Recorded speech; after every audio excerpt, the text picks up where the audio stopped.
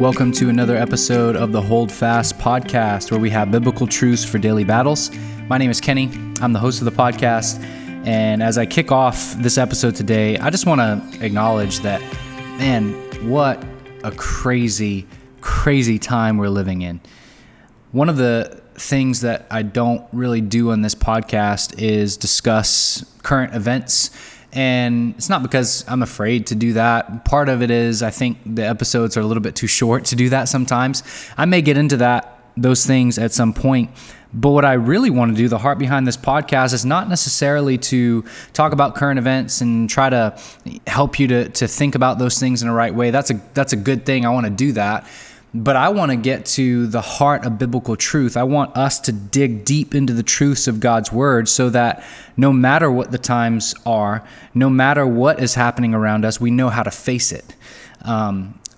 When you talk about current events, eventually those events kind of fade away and something new comes along, but what will not fade away is the Word of God. So again, I'm not trying to say it's not important to talk about current events. I do that. I like to have those conversations one-on-one more so than on a broad audience platform like this. But I am thankful for those who handle those subjects in a biblical way as well. So that's a little bit of a tangent to kind of explain why I don't talk about those things, but also to lead into the topic today, because while I'm not going to specifically talk about current events, I want to address part of the perspective that we need to have as we think about current events, whether good or bad. So here's the thing.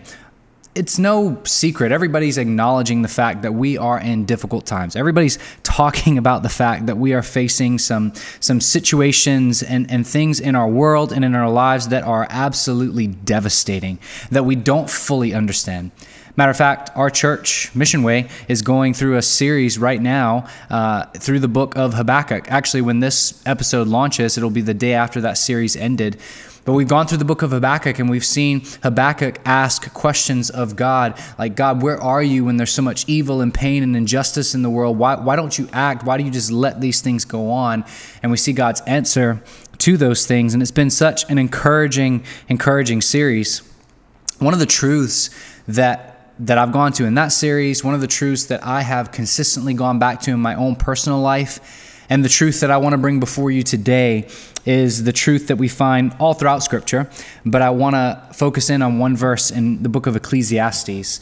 Ecclesiastes is a book that is kind of depressing when you read it, because Solomon is talking about the vanity of life and the vanity of earthly wisdom and the vanity of all these things that we pursue after.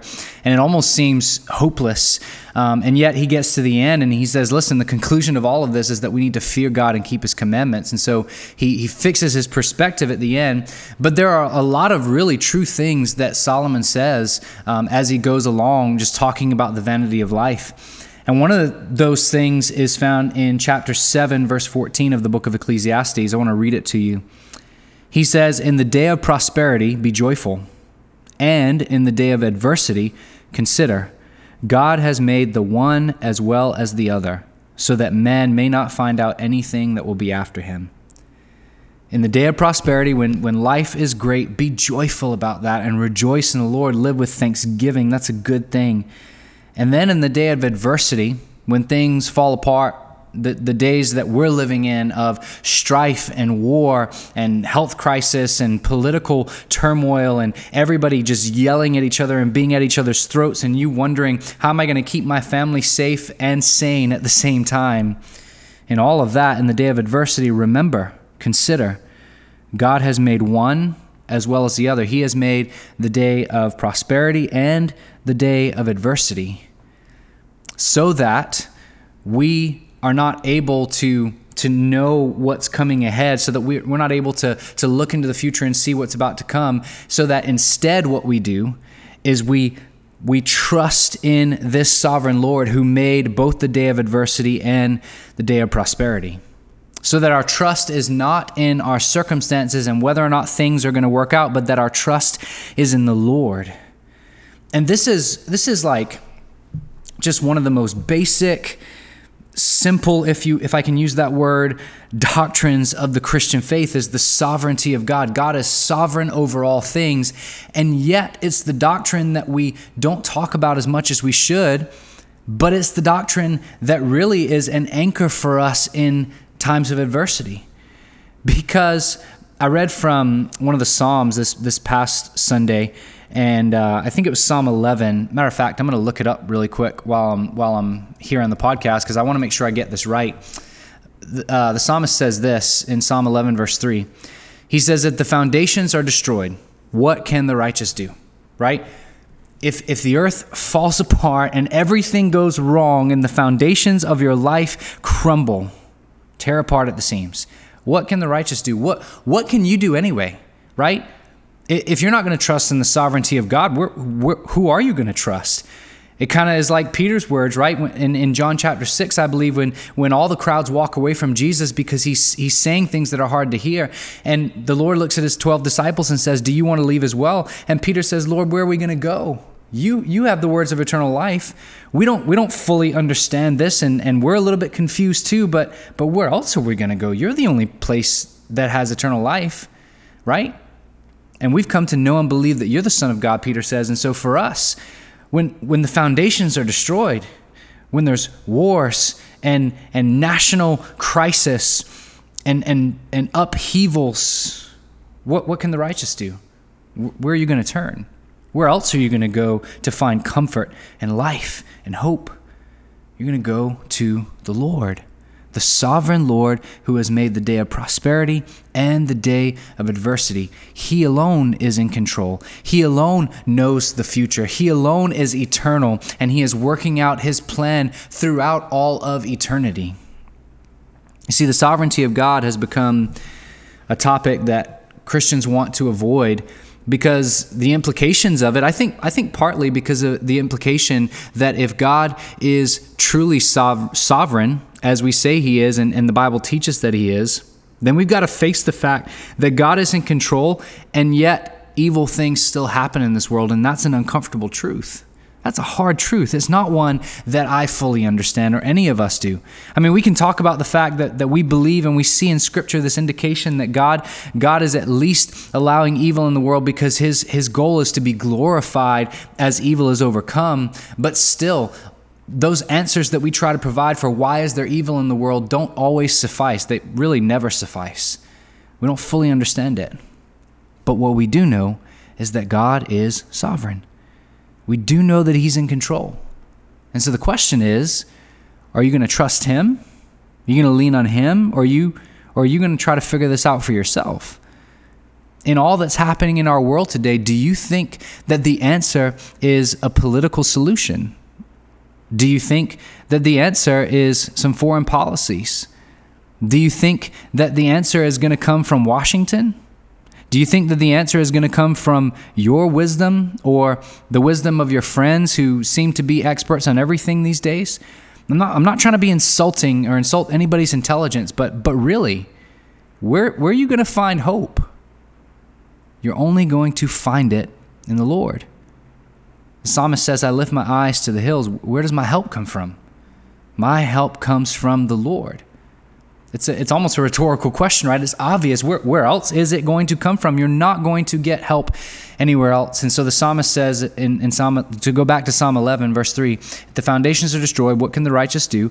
Verse 4, the Lord is in his holy temple. The Lord's throne is in heaven. His eyes see. His eyelids test the children of men. That's the alternative. You see, the righteous ultimately, when we say the righteous, we're talking about God's children, those who have been made righteous through Christ, in Christ. God's children, God's people, those who believe in his name. What can they do when these times come? What can anybody do? Nothing. What we can do, though, is we can trust in the one who's in control of it all, the one who is sovereign, the one who has made the day of prosperity and the day of adversity. You see, this is why this truth, I've often described the sovereignty of God as an anchor for my soul. It's a truth that causes the unbeliever to think that Christianity is is crazy, for believing in a God who we claim to be good and in control, and yet there's evil in the world. And a lot of the time it causes them to go, I can't believe in a God who would allow these things to happen. But for the Christians, we say, God, you are sovereign and you are good. I know those two things to be true. And so I'm going to trust you, even when my eyes can't see, even when I don't fully understand, even when I would do things differently if I were in control. There's an author, a well-known author, who once said something along the lines of, it's not going to be a direct quote, but he said something along the lines of, we would pray for the right things all the time if we knew what God knew. In other words, a lot of times when we pray and God answers no to our prayer requests, it's because he sees eternity and he knows what's best, and he's working out all things according to his will. And we would pray according to God's will if we could see everything that he sees as well. And while initially I agree with that statement, and I know what he's trying to say in that statement, I started thinking about that this week, and I said, you know what? I don't think we would. I think that if we saw everything that God sees, there still would be times that we would do things differently, because we don't have the perfect wisdom of God. Even if we saw all of time and we saw everything that was going to happen and has happened, we would still make poor decisions, because our trust cannot be in ourselves. Our trust cannot be in the fact that I think I've got all the information. I think I know what's best here, and so I'm going to act in this and trust myself to know what's best. No, we've got to trust in the Lord. We've got to know that our wisdom will fail every single time, but his wisdom never does. He's faithful and just. We're not. And so we hold on to him. We hold on to his sovereignty. When I was studying for the sermon that I preached yesterday, the day that this podcast launches, it will officially have been yesterday that I preached the sermon. When I was studying for it, I came across a quote by John Newton that I didn't share in the sermon, but it was applicable to the sermon, and it's applicable to this podcast. John Newton, one of the Puritans, was talking about how, we often pray and ask God for things to change our circumstances, to give us things that we think we need, and he answers no often, and it leaves us questioning him at times. It leaves us angry at him at times, because we go, God, why wouldn't you answer that request? It seemed to be a good request. And he said this: everything is needful that he sends. Nothing can be needful that he withholds. Everything is needful that he sends. Nothing can be needful that he withholds. God doesn't make mistakes. His sovereignty, the truth of the sovereignty of God, gives us assurance to know that everything that we have, not only is everything that we have from him, provided by him, but he deems it as needful for us in some way or another. He blesses us, yes, and I'm not saying that every single thing you have in your life is an absolute basic necessity of life. I'm not saying that, but I'm saying everything that he has allowed to come into our lives is needful for us. That goes for the good things and the bad, by the way. That goes for the prosperity and the adversity, by the way. Everything that he sends is needful. Not that everything that he sends is in and of itself good or fun or comfortable, but it's needful. And we can also be certain, on the flip side of that nothing can be needful that he withholds. So if there's something you think you need in your life to be safe and comfortable and happy, which first of all are not the ultimate goals of the Christian life. The ultimate goal of the Christian life is to take up our cross and follow Christ and bring glory to him, come what may, right? But if there's something that we think that we should have, that we are praying for and we're begging God to do in our life, and he's not doing it, we can be certain that thing is not needful for us. We can rest in that truth.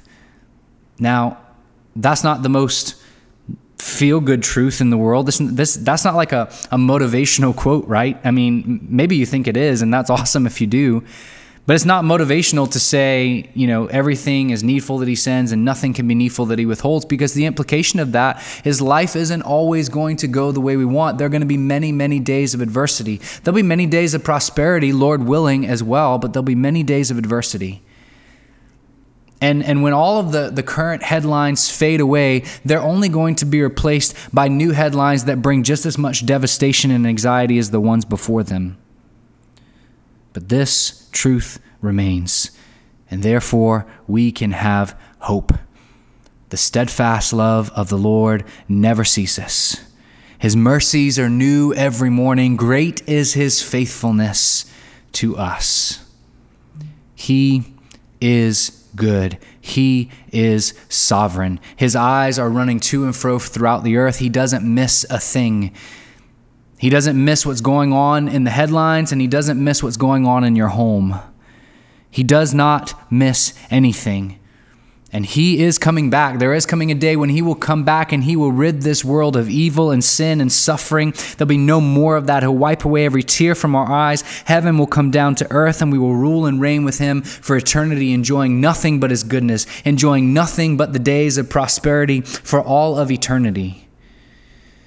But in the meantime, as we are here on this earth, in this earthly tent we groan. All creation groans along with us, awaiting its redemption. And yet we hold on to the hope of our sovereign Lord, our sovereign King. We remember in the day of prosperity, in the day of adversity, that God has made one just as he has made the other. And we trust him because the righteous, Habakkuk says in Habakkuk 2:4, God says to Habakkuk, the righteous live by their faith.